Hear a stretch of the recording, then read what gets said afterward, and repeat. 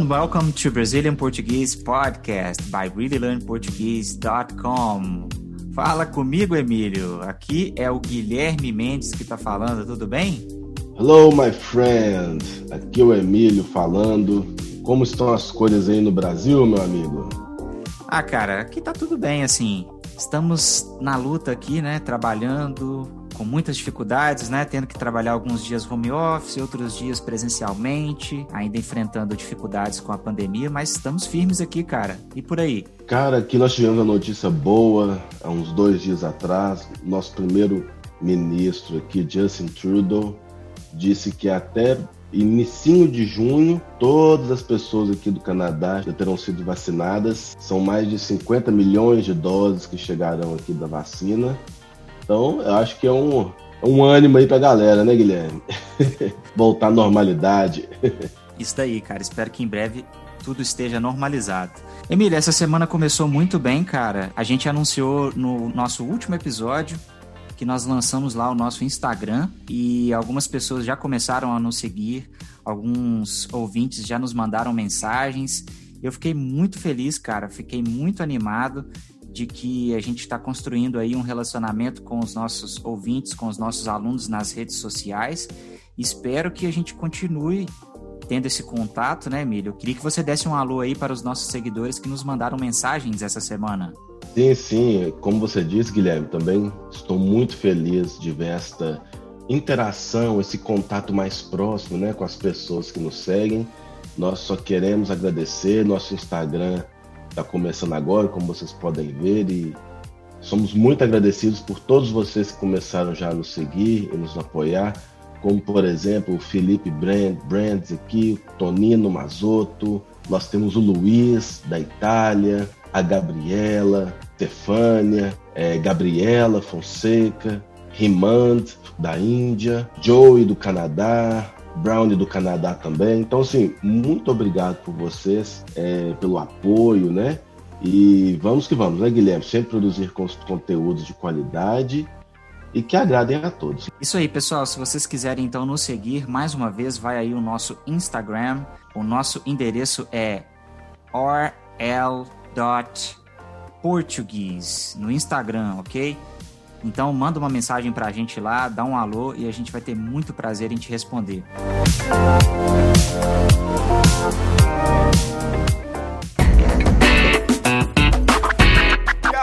Emílio, então partindo aqui para o nosso episódio de hoje, sobre o que nós vamos falar? Hoje nós vamos falar sobre os famosos e amados animais de estimação, vulgo pets. Ok, muito bem, pessoal. Eu acho que esse é um tema muito querido por todos vocês. Todo mundo gosta, né, Emílio? Eu acho que quase todo mundo, pelo menos, gosta de ter um animalzinho de estimação em casa, animais que vão trazer alegria para dentro do lar. A gente queria falar um pouquinho de como que é a realidade no Brasil, dos pets. Será que a gente tem algum animal aqui que é diferente do resto do mundo? Como que funciona esse relacionamento aqui com os animais de estimação no Brasil? É isso aí, Guilherme. Então, no Brasil nós temos um órgão federal chamado Instituto Brasileiro de Geografia e Estatística. Esse instituto geralmente ele faz, como o próprio nome diz, né, estatísticas sobre diversos assuntos. E sobre o nosso assunto aqui, animais de estimação, nós também temos a estatística desse instituto, do IBGE. Então, em 2019, foram contabilizados no Brasil 139,3 milhões de animais de estimação no país.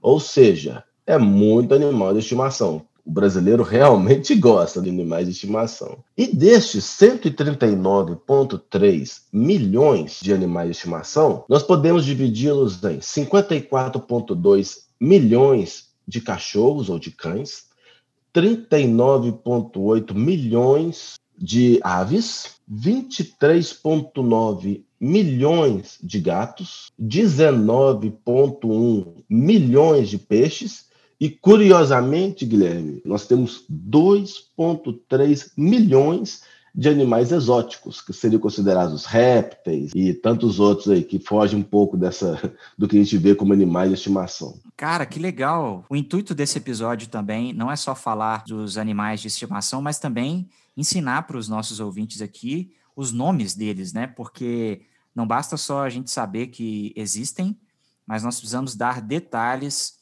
de como nós falamos esses animais, o nome desses animais aqui no Brasil.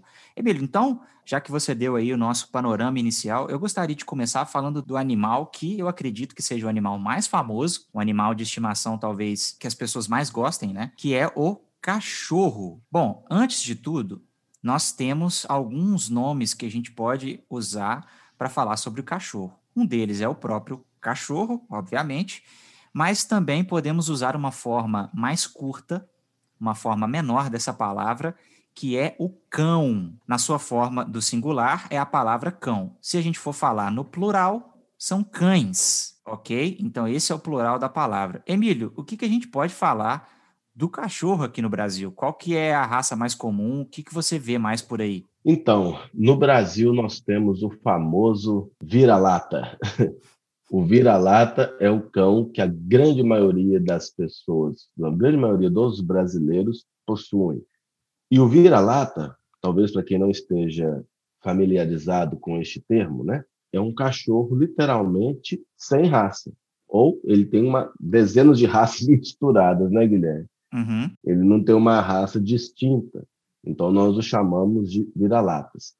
E o brasileiro gosta muito de adotar cachorros no Brasil. Também o IBGE traz esse dado que milhões de cachorros, milhões de cachorros são adotados todos os anos aqui no Brasil, e da grande maioria deles vira-lata. Realmente, Emílio, o vira-latas é um cachorro muito comum aqui no Brasil. A gente vê muito na rua, as pessoas realmente gostam de adotar.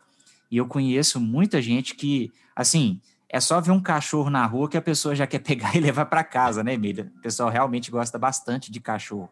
Além do vira-latas, tem alguma outra raça que você conhece que o brasileiro gosta? Sim, sim. Também, de acordo com uma empresa que chama Pet Censo, que ela também faz esses levantamentos em números sobre assuntos relacionados a pet, existem, Guilherme, 10 raças mais populares no Brasil, começando do Yorkshire, Poodle, o Lhasa, Bulldog francês, Golden Retriever, Labrador, Maltês, Pinscher. Pinscher, para quem conhece, esse cachorro ele gosta de latir e falar alto, não é, Guilherme? Sim, cara, realmente. É um cachorro bem reclamão, né? Eu tinha um amigo lá perto da casa que eu morava na infância, ele gostava muito de pincher, ele tinha, se não me engano, eram 10 na casa dele. Nosso Deus! E como é um cachorrinho muito pequenininho, né? Tem espaço para colocar os cachorros dentro de casa. Então ele gostava de criar essa raça e ele tinha essa especialidade. Bom, cada cachorro tem a sua especialidade, tem o seu cuidado diferente, né? Eu sei que você já teve um pug. Fala pra gente aí como é que foi a sua experiência de cuidar de um pug. Cara, Pug é um cachorro muito bom, ele é muito carinhoso. Eles têm algumas peculiaridades que é bem interessante, por exemplo, porque ele não tem o focinho, né, Guilherme? Quando estava muito calor no Brasil, ele sofria para caminhar, era complicado. Ele tem aquelas dobrinhas no rosto dele, então você tem que limpar aquilo lá todo dia, senão machuca ele, né, cria feridinhas e tal. É um cachorro muito bom, mas que ele requer cuidados assim diários. Mas é um cachorro que eu recomendo para quem tem possibilidade de ter um pug aí, ele vai ser seu companheiro aí, viu? Legal, meu irmão já teve um cachorro que é parecido com o pug, que é o bulldog inglês. O bulldog inglês, além desses problemas também com as dobrinhas e etc., ele é muito gordo, né? É um cachorro muito pesado. Inclusive, um dia ele tentou, assim, ele estava animado que o meu pai tinha chegado em casa, ele foi correr para ir atrás do meu pai, ele acabou tentando pular em cima da cama, ele não conseguiu alcançar a altura e caiu e quebrou a patinha. Nossa, cara. Ah, que Foi triste, velho. triste, ele teve que fazer cirurgia, teve que botar pino, teve que botar parafuso, foi uma dificuldade tremenda. Emílio, é muito comum aqui no Brasil também que as pessoas tenham cães pequenos por causa dos espaços, principalmente em grandes cidades, as pessoas optam por ter cachorros menores porque eles vão ficar em apartamentos. E tem uma outra coisa que acontece bastante aqui no Brasil também, não só com os cães, mas também com outros animais, é que os animais, eles costumam ficar em hotéis específicos, né? Para quando os donos forem viajar, algo do tipo. Você já presenciou alguma situação dessa? Já teve que fazer isso? Então, eu nunca tive que fazer isso, mas eu tenho uma amiga que ela é veterinária e esta veterinária, ela trabalhava num lugar, né, uma clínica veterinária, também com o que eles chamam de hotelzinho, né? como você disse, um hotel para deixar os cachorros. E, Guilherme, algumas situações chegavam até R$ 100 o dia para deixar o cachorro lá. A pessoa não é simplesmente deixar o cachorro lá. Esse hotel ele dá o café da manhã, café da tarde, café da noite para o cachorro. Ele tem uma vida melhor que a gente, às vezes, Guilherme. Legal isso, né, cara? Para quem não sabe, o Emílio falou uma palavra muito importante ali, que é o veterinário ou a veterinária. A veterinária é a profissional que é especializada em animais, não só animais de estimação, mas animais como um todo. O veterinário tem grandes áreas que ele pode atuar, né, Emílio? Isso, Se eu não estou enganado, você estava falando da Marina? exatamente. A Marina é especializada em fertilização, né? Da raça Pug, não é isso? Isso. Muito legal. Então, o veterinário aqui no Brasil, pessoal, é o profissional que cuida da saúde dos animais.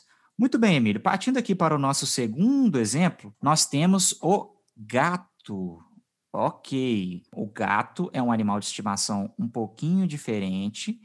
Ele tem algumas particularidades, né, Emílio? Mas eu conheço pessoas que gostam tanto de gatos quanto de cachorros também, e criam os dois, e conheço pessoas que também que só têm gatos. Como que funciona? Como é que é a personalidade assim do gato? O que que a gente pode falar dos gatos? Olha, tem umas coisas interessantes que a gente pode falar sobre os gatos. Por exemplo, o gato, não sei se você sabe, ele passa em média 2/3 do dia dormindo. Então, isso significa, nos anos de gato, né, 9 anos de vida, 3 anos apenas que ele está acordado. Olha que coisa interessante. 30% só então. Isso, exatamente. Uma outra coisa que eu acho interessante também, pelo menos na roça, né, que meu pai tem uma roça e já vi isso várias vezes, as pessoas falam, joga esse docinho pro gato. Geralmente é um doce, uma coisa assim. Pelo menos na minha roça era assim. Mas não sei se você sabe, os gatos, eles não saboreiam doce. Eles não fazem essa diferenciação de doce ou não. Ah, não sabia disso. Existem umas curiosidades assim que eu de fato não sabia. Por exemplo, um gato ele consegue correr em torno de 49 quilômetros por hora em curta distância. É muito rápido. É realmente muito rápido, é um animal muito ágil, ele consegue pular grandes alturas. Tem aquela lenda também de que o gato, toda vez que ele vai cair, ele sempre vai cair em pé, né? Isso. E uma outra curiosidade também é que o gato tem 7 vidas. É, Você já viu falar dessa, Emílio? sim, sim. O gato é resiliente. Exato. Então, assim, claro que é uma lenda, né? Mas é porque isso eu acredito que venha do fato de o gato ele ser também um animal muito independente.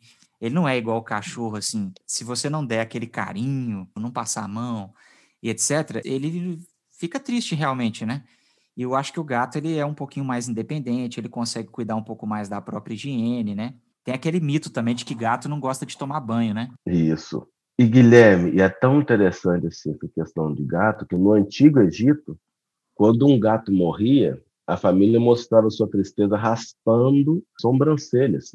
Ou seja, em muitas culturas do mundo, isso não só no Egito, né, mas em muitas culturas do mundo, o gato ele é até reverenciado de uma forma assim, demais até, né, pela importância dele. E trazendo para a realidade do Brasil, os brasileiros nos últimos anos, né, têm gostado mais de adquirir gatos, né, adotar gatos e tal. Até segundo esse censo do IBGE que eu disse, houve um crescimento de 2013 para cá de 8,1% das pessoas que têm adotado gatos, né, como seus pets. Muito legal isso daí. Eu conheço muitos amigos que têm gatos. Inclusive, é uma história parecida com a dos cachorros. Eles começam com um, daqui a pouco eles estão com 3, 4. Tem um amigo que tem 3 gatos já. E eu acredito que ele vá adquirir mais.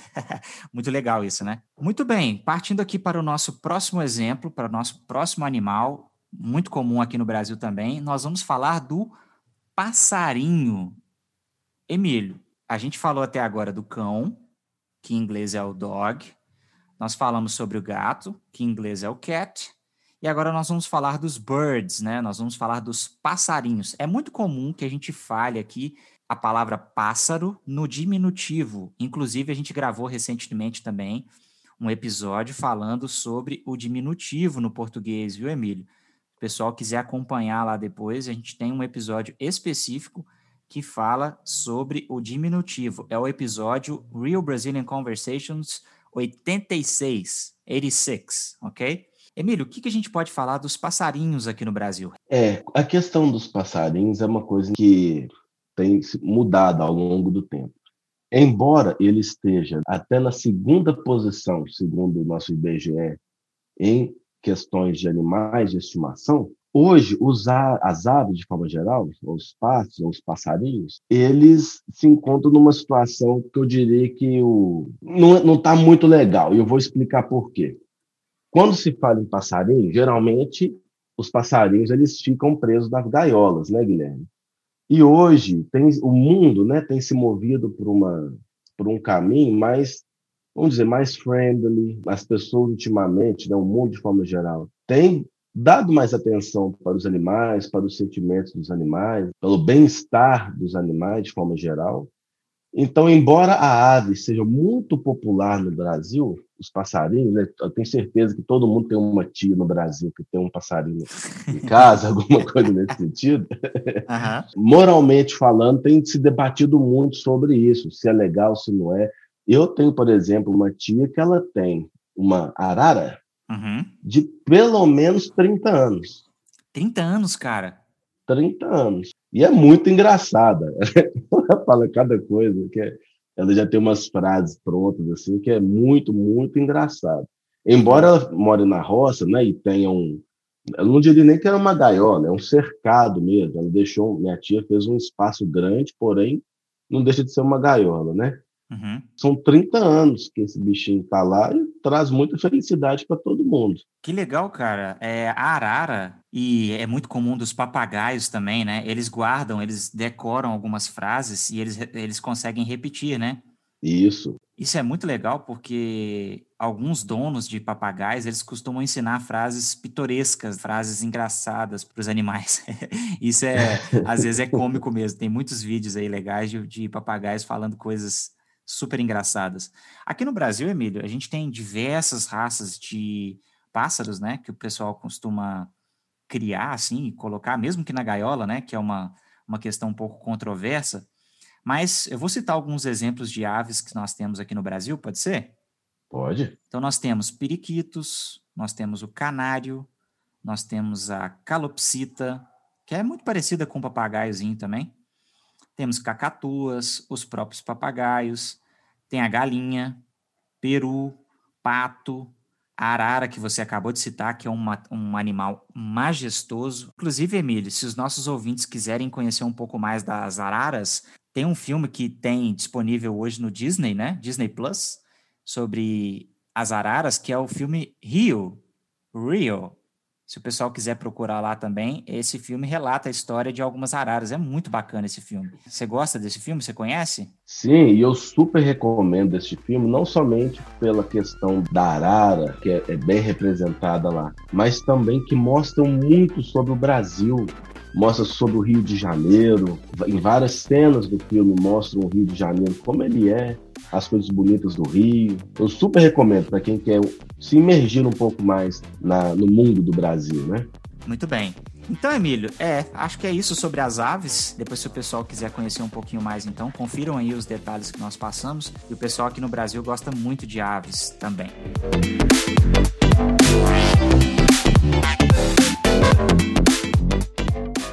Emílio, continuando aqui na nossa lista, nós vamos para o nosso quarto animal de estimação, que é o peixe, os peixinhos. Emílio, você conhece alguém que cria peixes aqui no Brasil? Conheço sim. Nós até conversamos com esses dias, né, Guilherme, juntos. Mas o meu tio também, ele tem, também desde quando eu sou pequenininho, que eu vou na casa dele, ele tem, assim, se eu não me engano, 4 ou 5 aquários imensos, com dezenas de tipos de peixes lá. Ou seja, é muito comum também aí no Brasil. Ótimo. Os peixes, que a gente pode comentar a respeito dos peixes, é que eles são animais diferentes, assim, em relação aos outros, né? Porque o peixe não é um animal em que você pode interagir muito, né? Você não fica passando a mão nele, etc. Só que se você quiser contemplar um animal bacana, bonito, que tem uma rotina tranquila, né, e etc., você vai gostar muito dos peixes. Os peixes são animais majestosos, bonitos. Dificilmente você vai ver um peixe igual ao outro, né? Eles têm cores muito características, cores diversas, variadas. os formatos também são diferentes. Então, eles precisam também de muitos cuidados. Você tem que dar comida direitinho, a ração na hora certa. E, no mais, é só, assim, cuidados com a limpeza mesmo no espaço que eles vivem, né? Então, o peixe é um animal que requer muito cuidado. Se você não cuidar do meio em que o peixe vive, e o peixe, ele vive em aquários, existem cuidados muito específicos que têm que ser feitos com os aquários que os peixes vivem, assim, até mesmo com oxigênio, a limpeza, os produtos que são jogados lá dentro. De tempos em tempos você tem que trocar esse lugar ou higienizar. Então tem assim, tem que ter muito cuidado com os peixes, né? Sim, e também conhecer o tipo de peixe que você tem. Por exemplo, existe a raça daquele peixe conhecido como beta. Eles são peixes solitários, são muito bonitos, assim. Quem estiver nos ouvindo e nunca tiver visto, procure sobre o beta. Porém, são peixes que querem ficar sozinhos no aquário.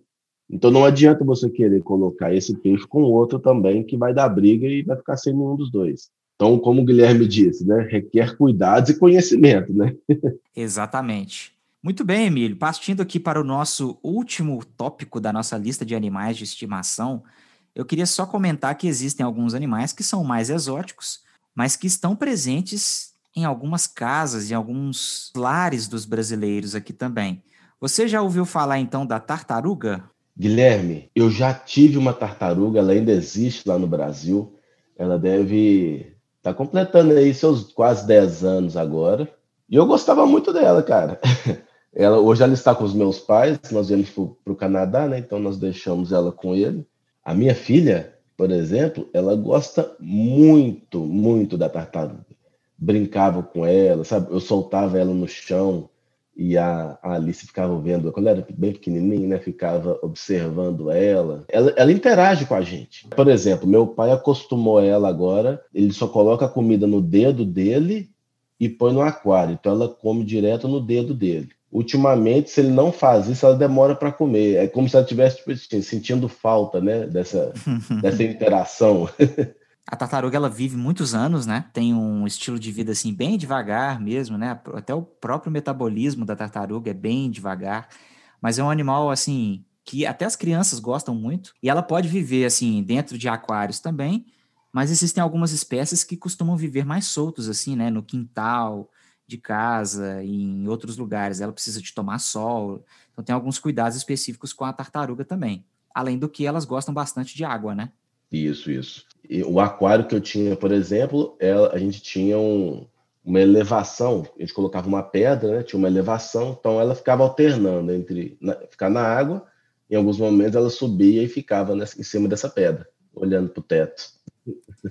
Muito bom. Emílio, eu queria também aproveitar que a gente está falando da tartaruga, que é um animal diferente, assim, de estimação, e eu queria comentar a respeito de alguns animais que tem aqui no Brasil que talvez sejam incomuns para os nossos ouvintes de outros países. Eu não sei se você lembra de quando você morava aqui em Belo Horizonte, que é a capital de Minas Gerais, mas se você der uma volta pela Lagoa da Pampulha, provavelmente você vai ver um animal que não é um animal de estimação, mas é um animal que a gente costuma ver bastante aqui nas ruas, né? Que é a capivara. Já ouviu falar da capivara, Emílio? Sim, sim, na nossa roça tinha muita capivara que aparecia lá, na nossa cidade em Divinópolis, é até um desfile em alguns determinados tempos do ano.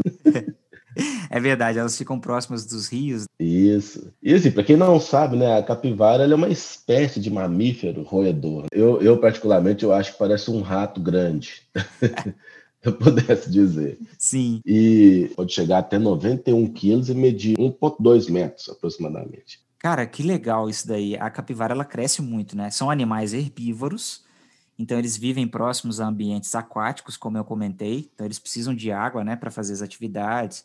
Por exemplo, para se esconder de predadores, para se reproduzir. Então ele é um animal que possui um hábito semi-aquático. Mas uma outra característica, e esse talvez seja a mais legal delas, é que elas vivem em grupos. É muito comum você ver uma capivara com outros animais. Dificilmente você vai ver uma capivara sozinha, né? Inclusive, ano passado eu vi, próximo a um hotel que tem no local onde eu trabalho, tinha uma capivara, provavelmente com seus filhotes. Eles estavam andando em fila indiana, assim. Muito legal, cara. Eles andam em grupo, andam em conjunto. É muito comum a gente ver eles sempre em grupo. Isso. O único problema desse animal é que ele gosta de comer tudo por onde passa, né? Então, para quem tem roça, igual nós temos aí no Brasil, requer alguns cuidados, né? Porque senão ela come tudo que você plantou lá. Emílio, eu só queria deixar uma observação importante aqui para os nossos ouvintes, é que a capivara, ela costuma ter um carrapato, que é chamado de carrapato estrela, e ele é reservatório de uma bactéria muito perigosa, que causa febre maculosa. Inclusive, se o homem for picado por um carrapato desse, contaminado, ele pode desenvolver a doença e pode até morrer. Então, pessoal, se vocês verem capivaras aqui pelo Brasil ou qualquer outro lugar aqui da América do Sul, por favor, não procurem colocar a mão e nem chegar perto, tá? Evitem o máximo que vocês puderem. Fica aí a dica. Isso. É o típico animal que é legal de se apreciar, porém, à distância. Isso aí. Emílio, tem alguns outros animais que a gente gostaria de comentar aqui para a gente finalizar o nosso episódio? E eu gostaria de deixar aí a observação. Tem alguns outros répteis e outros animais que os brasileiros gostam também. Primeiro, tem as cobras, as serpentes. Algumas pessoas gostam de criar cobras, o que eu acho assim, para mim eu acho impossível. Eu não gosto de jeito nenhum, cara. Eu não tenho nenhum tipo de apreciação por animais assim. E as tarântulas também, né, que são espécies de aranhas, né? Já ouviu falar de alguém que cuida de animais assim? Já ouvi falar, mas eu não, honestamente, também é muito exótico para mim, Guilherme. Não faz parte assim muito do nosso convívio, né? Não. Deixa eu ver a aranha na natureza mesmo. Deixa ela solta por lá. É isso aí, Emílio. Eu acho que deu para dar um panorama bacana sobre os animais de estimação aqui no Brasil. Vale comentar também que existe uma terapia que é feita com animais, que é bem legal. O nome dela é a pet terapia, tá? Então, assim, são bichos de estimação que ajudam pacientes a superar doenças. Então, assim, não só doenças psicológicas, mas algumas outras doenças até biológicas também. Tem um nome mais técnico também, que é chamada de terapia assistida por animais, que é o TAA. Então, assim, Emília, é muito legal ter animais de estimação. Os pets são muito amados aqui pelos brasileiros. Além desses mais comuns que a gente falou e outros também. Tem o porquinho da Índia, tem coelhos, chinchilas e outros por aí, né? A gente ficaria aqui horas falando a respeito dos animais. Mas fica aí a dica, se depois vocês quiserem conhecer um pouquinho mais dos animais exóticos que nós falamos aqui, inclusive até a capivara, confiram o PDF que nós vamos lançar da transcrição desse episódio. Emílio, até uma ponte para a gente falar do nosso membership, né? É isso mesmo, Guilherme. Então, como muitos de vocês já sabem, nós disponibilizamos sempre as transcrições de tudo que nós conversamos aqui. Porém, essas transcrições, elas são recheadas de curiosidades, que são os nossos PDFs completos. Você se tornando um membro, além de você ter acesso às transcrições, você também terá acesso a curiosidades, a exercícios, a um vocabulário. Sempre esses exercícios são recheados com os vocabulários que nós conversamos aqui durante o podcast. Então você terá a condição de não só acompanhar usando o seu listening, como você também poderá aplicar o seu reading também, e até mesmo escrever o seu writing, porque em alguns exercícios eles são compostos das famosas short answers. Então você vai poder também aprimorar essa sua habilidade. Então nós gostaríamos de convidá-los a todos a conhecer o nosso membership. O Guilherme já disponibilizou ou disponibilizará um PDF para que vocês conheçam, para quem não é membro ainda, veja como ele funciona direitinho.